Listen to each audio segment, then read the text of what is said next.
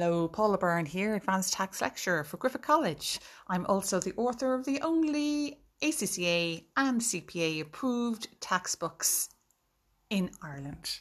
If you'd like to purchase a copy, please email ann.donegan@griffith.ie. Enjoy!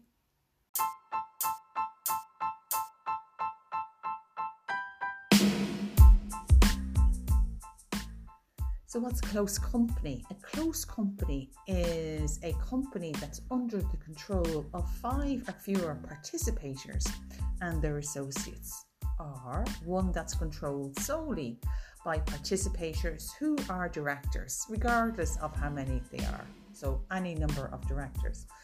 Okay, so what's control? Well, control means you have over 50% of the share capital. So you'd have to be voting share capital, of course. What's a participator? So a participator is a shareholder or other person who has an entitlement over the assets of the company. So generally in the exam questions, they are shareholders. What's an associate? So an associate is an associate of a participator. They're probably business partners or blood relatives. And of course, what's a director? A director is a director with the usual functions of directors and managers with a 20% shareholding in the company. So let's do that again. So what is a close company? A close company is one that's under the control of 5 or fewer participators, which we know is mainly shareholders, or their associates. And what are their associates? Mainly their business partners or their blood relatives. Or one that's under the control of any number of directors, regardless of their number. All right. Now, generally in the exam, it's generally under the control of 5 or fewer participators and their associates, rather than any number of directors, but you could ask that. And the other thing I would say to you is that the majority of Irish limited companies in Ireland are in fact close companies.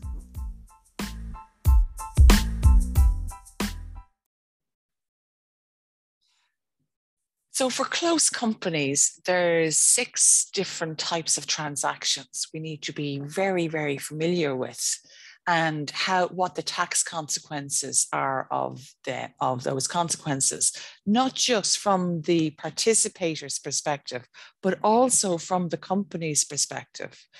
So we need to know them, but we also need to know 2 further types of close company surcharges, which penalizes companies for undistributing certain types of income. So let's have a look at the 6 types of consequences. So the first one would be where you'd have expenses paid to or on behalf of participators and their associates. Now, what is the consequence for the company? Well, the consequence for the company is where there are expenses paid, that the company must treat it as a distribution. It is not tax deductible. Now, this is, of course, I'm talking about expenses paid to participators who are not employees or directors, right? So that would be treated as a distribution. What would be an example of that? An example would be where maybe a director shareholder sends his spouse off maybe on a golfing holiday, and that is put through the company. That spouse does not work for the company, and therefore that is treated as a distribution. If it is treated as a distribution, the company must pay dividend withholding tax by the 14th of the following month. Now, what's the consequence for the participator, for the spouse of the director shareholder? Well, if it's a distribution, they'll be taxed under Schedule F. They will pay tax at their marginal rate of tax. They will have to pay income tax, universal social charge, and PRSI. So it could be potentially as high as 52%. Okay, so let's go on to the next one. So that was expenses paid to participators, distribution. Okay, number 2, transfer some of assets at undervalue to participators and, of course, their non-employed associates. Now, what does that mean? That means that a company might have a building, and let's say the building is worth 5 million. And they decide then that they're going to transfer it to a participator. And they say to the participator, look, you're grand, just give us the 1 million for that. And therefore, the undervalued element is 4 million. That's what I'm going to call the undervalued element, 4 million. It's the difference between the market value and what the participator paid for it, 4 million. So guess how that is treated by the company? Yeah, it is treated as a distribution, the 4 million, the undervalued element. It is not tax deductible. So that 4 million that is treated as a distribution, the company must pay a dividend withholding tax, which is 25% by the 14th of the following month. Now, for the company, there's also a second consequence. And the second consequence, of course, is the companies have chargeable gains. Okay, this is a chargeable gain. So the company will have to pay corporation tax on their chargeable gain. Now, just a little word about companies and chargeable gains. So companies, the rule is that companies don't pay CGT. They generally only pay CGT on development land. And on other chargeable gains, they pay corporation tax. However, they actually pay the corporation tax at the CGT effective rate of 33%. So it's only really a cosmetic thing that's called, it's just called corporation tax, but effectively it is CGT because it's the same rate. But in your exam, you will say they will pay corporation tax at the corporation tax effective rate of 33%. And you and me know that it's really CGT is what they're paying, but we won't tell anybody. Okay, and what's the consequence for the participator? Well, for the undervalued element, that is, we said that's a distribution, and therefore they will have to pay tax under Schedule F, just as in the previous transaction. They will also have a stamp duty liability. Don't forget about per hour stamp duty liability, which is currently, at the time of recording this, where are we now? I'm in September 2022. It is 7.5% on commercial buildings. That's normally what's been transferred to them. Okay, the third one is interest paid to directors or their associates who own more than 5% of the shares. So they have to have a material interest. Now, what would happen here is directors will give the companies a loan, and then the company would pay interest to that director and think, this is great, we're going to get tax deduction for the interest element. And that is not the case. Oh my God, that is so not the case.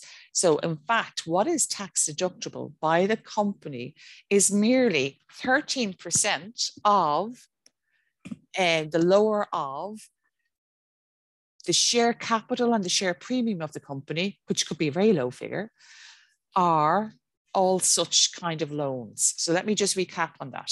So what is tax deductible for the company? It's the lower of two figures. What are those two figures? Well, it's the lower of 13% of either the total of the share capital and the share premium of the company, or 13% of all such loans, all those kind of loans. Now, it's normally 99 out of 100 times, it's going to be the lower, it'll be the 13% of the share capital and the share premium. Don't forget about the share premium.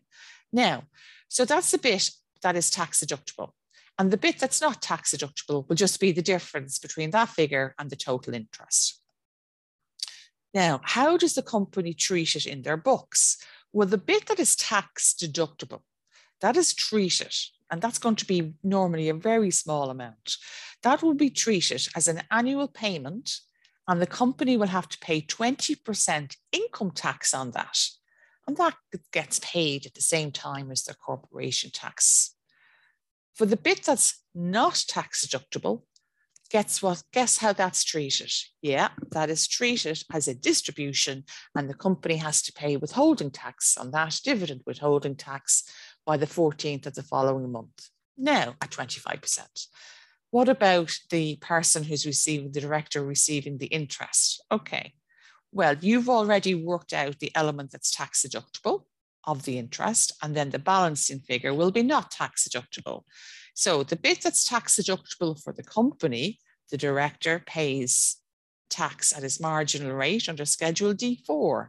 And the bit that's not tax deductible we said treat that as a dividend, of course. Well, then the director will pay tax under Schedule F for that. So what I would point out in these, when we say with the dividend withholding tax, that the person, the individual taxpayer, can take a deduction in their own tax computation for the withholding tax already paid by the company. But the company could look to get a reimbursement of that. If he or she doesn't in fact reimburse that dividend withholding tax, it can be treated as a further distribution on behalf of it, and goes around in circles. Okay, then we have loans to participators, or of course, any arrangement where the main purpose of which is to avoid a requirement to withhold the 20%. So companies will have, what's the tax consequences for the company? The company has to withhold income tax from the regrossed amount of the loan. And don't get mixed up between this one and the last one. The last one was a loan from the participator. This is a loan to the participator. So companies have to withhold income tax from the regrossed amount of the loan at 20%. What do I mean by regrossing it? Well, divide it by 80 and multiply it by 100. So that's regrossing it, grossing it up. And then of that, 20% has to be paid over to revenue. So you're treating it like an annual payment, and that's income tax is paid at the same time as your corporation tax liability. Now, if they are an employee, it's treated as a BIK. Now, just to recap, just to remind you that if an employee gets a loan, the employee, it's treated as a BIK for that employee. It depends on what they're going to use the loan for. So if they're going to use it for their house, to either buy a house or to extend their house, improve their house, well, then it is treated, it'll be taxed at 4% of the loan. And if it is for any other purpose, for example, to buy a car, well, then the BIK is 13.5% of the loan. It's quite expensive. Now, if the employee, by the way, contributes to that, so let's say the company says, yeah, we'll give you a loan, but it's not tax-free. We're going to charge you, say, 2%. And if the loan is for a car, well, then it's 13.5% less the 2%. And if it's for a home, well, then it's 4% less 2%. Okay, let's move on. And then finally writing off loans to participators. There is no tax refund for the company. Tough. That's a tough situation. I was going to use a rude word there. I'm glad I didn't. So write off loans to participators. It is not a tax refund. So sorry about that. And then for the participator, it is actually taxed under Schedule D, Case 4. Now, I want to talk then very, very briefly about these close company surcharges. Now, what are they all about? So close company surcharges, the first one is when there is undistributed investment and estate income. Now, what's that? Investment and estate income is if a company has any Schedule D, 3, 4, or 5 income. So D3 gross income, foreign income, Schedule D4 net income from investments, interest income and the like. And then Schedule 5 would be rental income. Now, also what goes in here would be franked investment income. So a company is penalized for not distributing this type of income to their shareholders. Why is that? Because if this kind of income was not held within a company, well, then a shareholder would pay, a taxpayer would pay tax. They pay income tax. And as you know, income tax is expensive with the universal social charge and the PRSI. So sometimes they think, they look to be be very clever about this. And they say, you know what, I'm going to put it in a company, because if it's in a company, companies are only taxed at 25% on this type of income. Of course, franked investment income isn't taxed, but they generally are taxed at 25% on this type of income. So revenue come along and say, go way out of that, not at all. You must distribute it to the taxpayers. And if you don't, we're going to charge you a further 20% close company surcharge.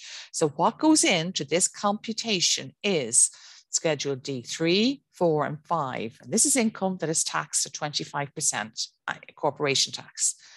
Now, as a complication, franked investment income also goes into this computation. Franked investment income does not go into the main corporation tax computation, but it does go into the close company surcharge computation. Now, so how do we calculate it? Well, so what we're going to do is we will put into our calculation for our close company surcharge, case 3, 4, and 5, and our franked investment income. Now, of that income, what is actually available for distribution?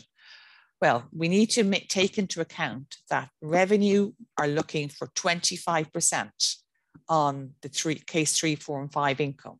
So we will take that as a deduction. So we'll say, okay, of all that kind of income, the taxman, they're going to get 25% on case 3 and 4 and 5, and therefore, actually, we don't have all of that available. So it's a bit after tax. Right. And the next thing we can take a discount for is something called a trading discount. And the trading discount is 7.5% discount of that after tax income. Now, you only get that if the company has a trade, either Schedule D1 or 2. And normally companies are Schedule D1, but if they have a Schedule D2 income also, so if the company has also, as well as having case 3, 4, and 5 and some franked investment income, if it also has case 1 and 2, it can take this trading discount.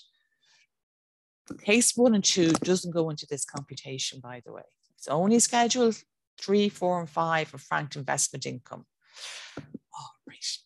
So now, after the trading discount of 7.5%, what we're left with is what's liable to the surcharge. And that's what gets taxed at 20%. Now, if what's liable to the surcharge is €2,000 or less, well, then that's all right. They won't worry about that. Don't be bothering revenue paying that. They're not interested. So that is not, so it's only if it's over 2,000 that they look for the 20% of it. You can, of course, deduct what's liable to the surcharge by making a distribution. Make a distribution, make a dividend. And in fact, you can further decrease this. You have 18 months to make a distribution. They give you 18 months.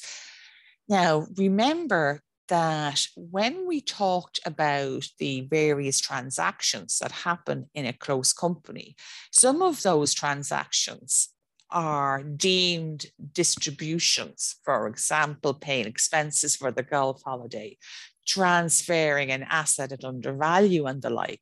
So don't forget that if you get a close company question in an exam, that part A of it may well be to deal with those type of transactions, and part B may be to do a close company surcharge. So don't forget that when you're getting to the stage where you're going to take the discount for any distributions paid, don't forget to take the discount for the ones that you've already calculated in part A. Students often forget to bring them in. Okay. Yeah, and that's the close company surcharge. And finally, let's have a look at the surcharge on certain service companies. This is a different type. This is where you have a Schedule D2 income in a company. Now, there's not a lot going for a Schedule D2 type of business being a limited company. There's because they don't have access to many reliefs, if any, all right? And this is another area that you're kind of penalized for that. So it's designed to counter avoidance of tax arising from the diversion into close companies of income, usually arising from professional activities, because otherwise they would attract income tax, universal social charge, and PRSI, right? So now, how do you calculate this? Well, all you do is you'll take the Schedule D2 income, and you will work out what is available for distribution after the taxman gets their cut. So the corporation tax rate on this is 12.5%. So you'll take your Schedule D2 income less the 12.5%. And that's what is available for distribution now. And is that what you're penalised on? Kind of, sort of. So what they say is, do you know what? We're not going to penalise you on the whole lot. We'll just penalise you on half of that. So take 50% of it. And it's on that 50% that that the surcharge is 15%. So on the main one that I just did, it was 20%, and on this one it is 15%. And remember that you can reduce this if there is any distributions, as there was in the previous type of surcharge. And that is close company, done very, very quickly. Students generally like this area. They think it's okay, or they hate it.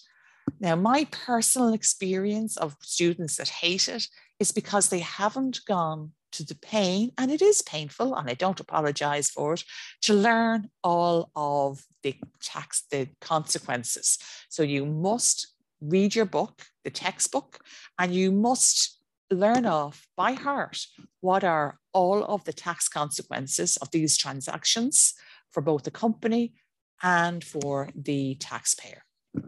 And once you've done that, well, then it should be absolutely no problem to you.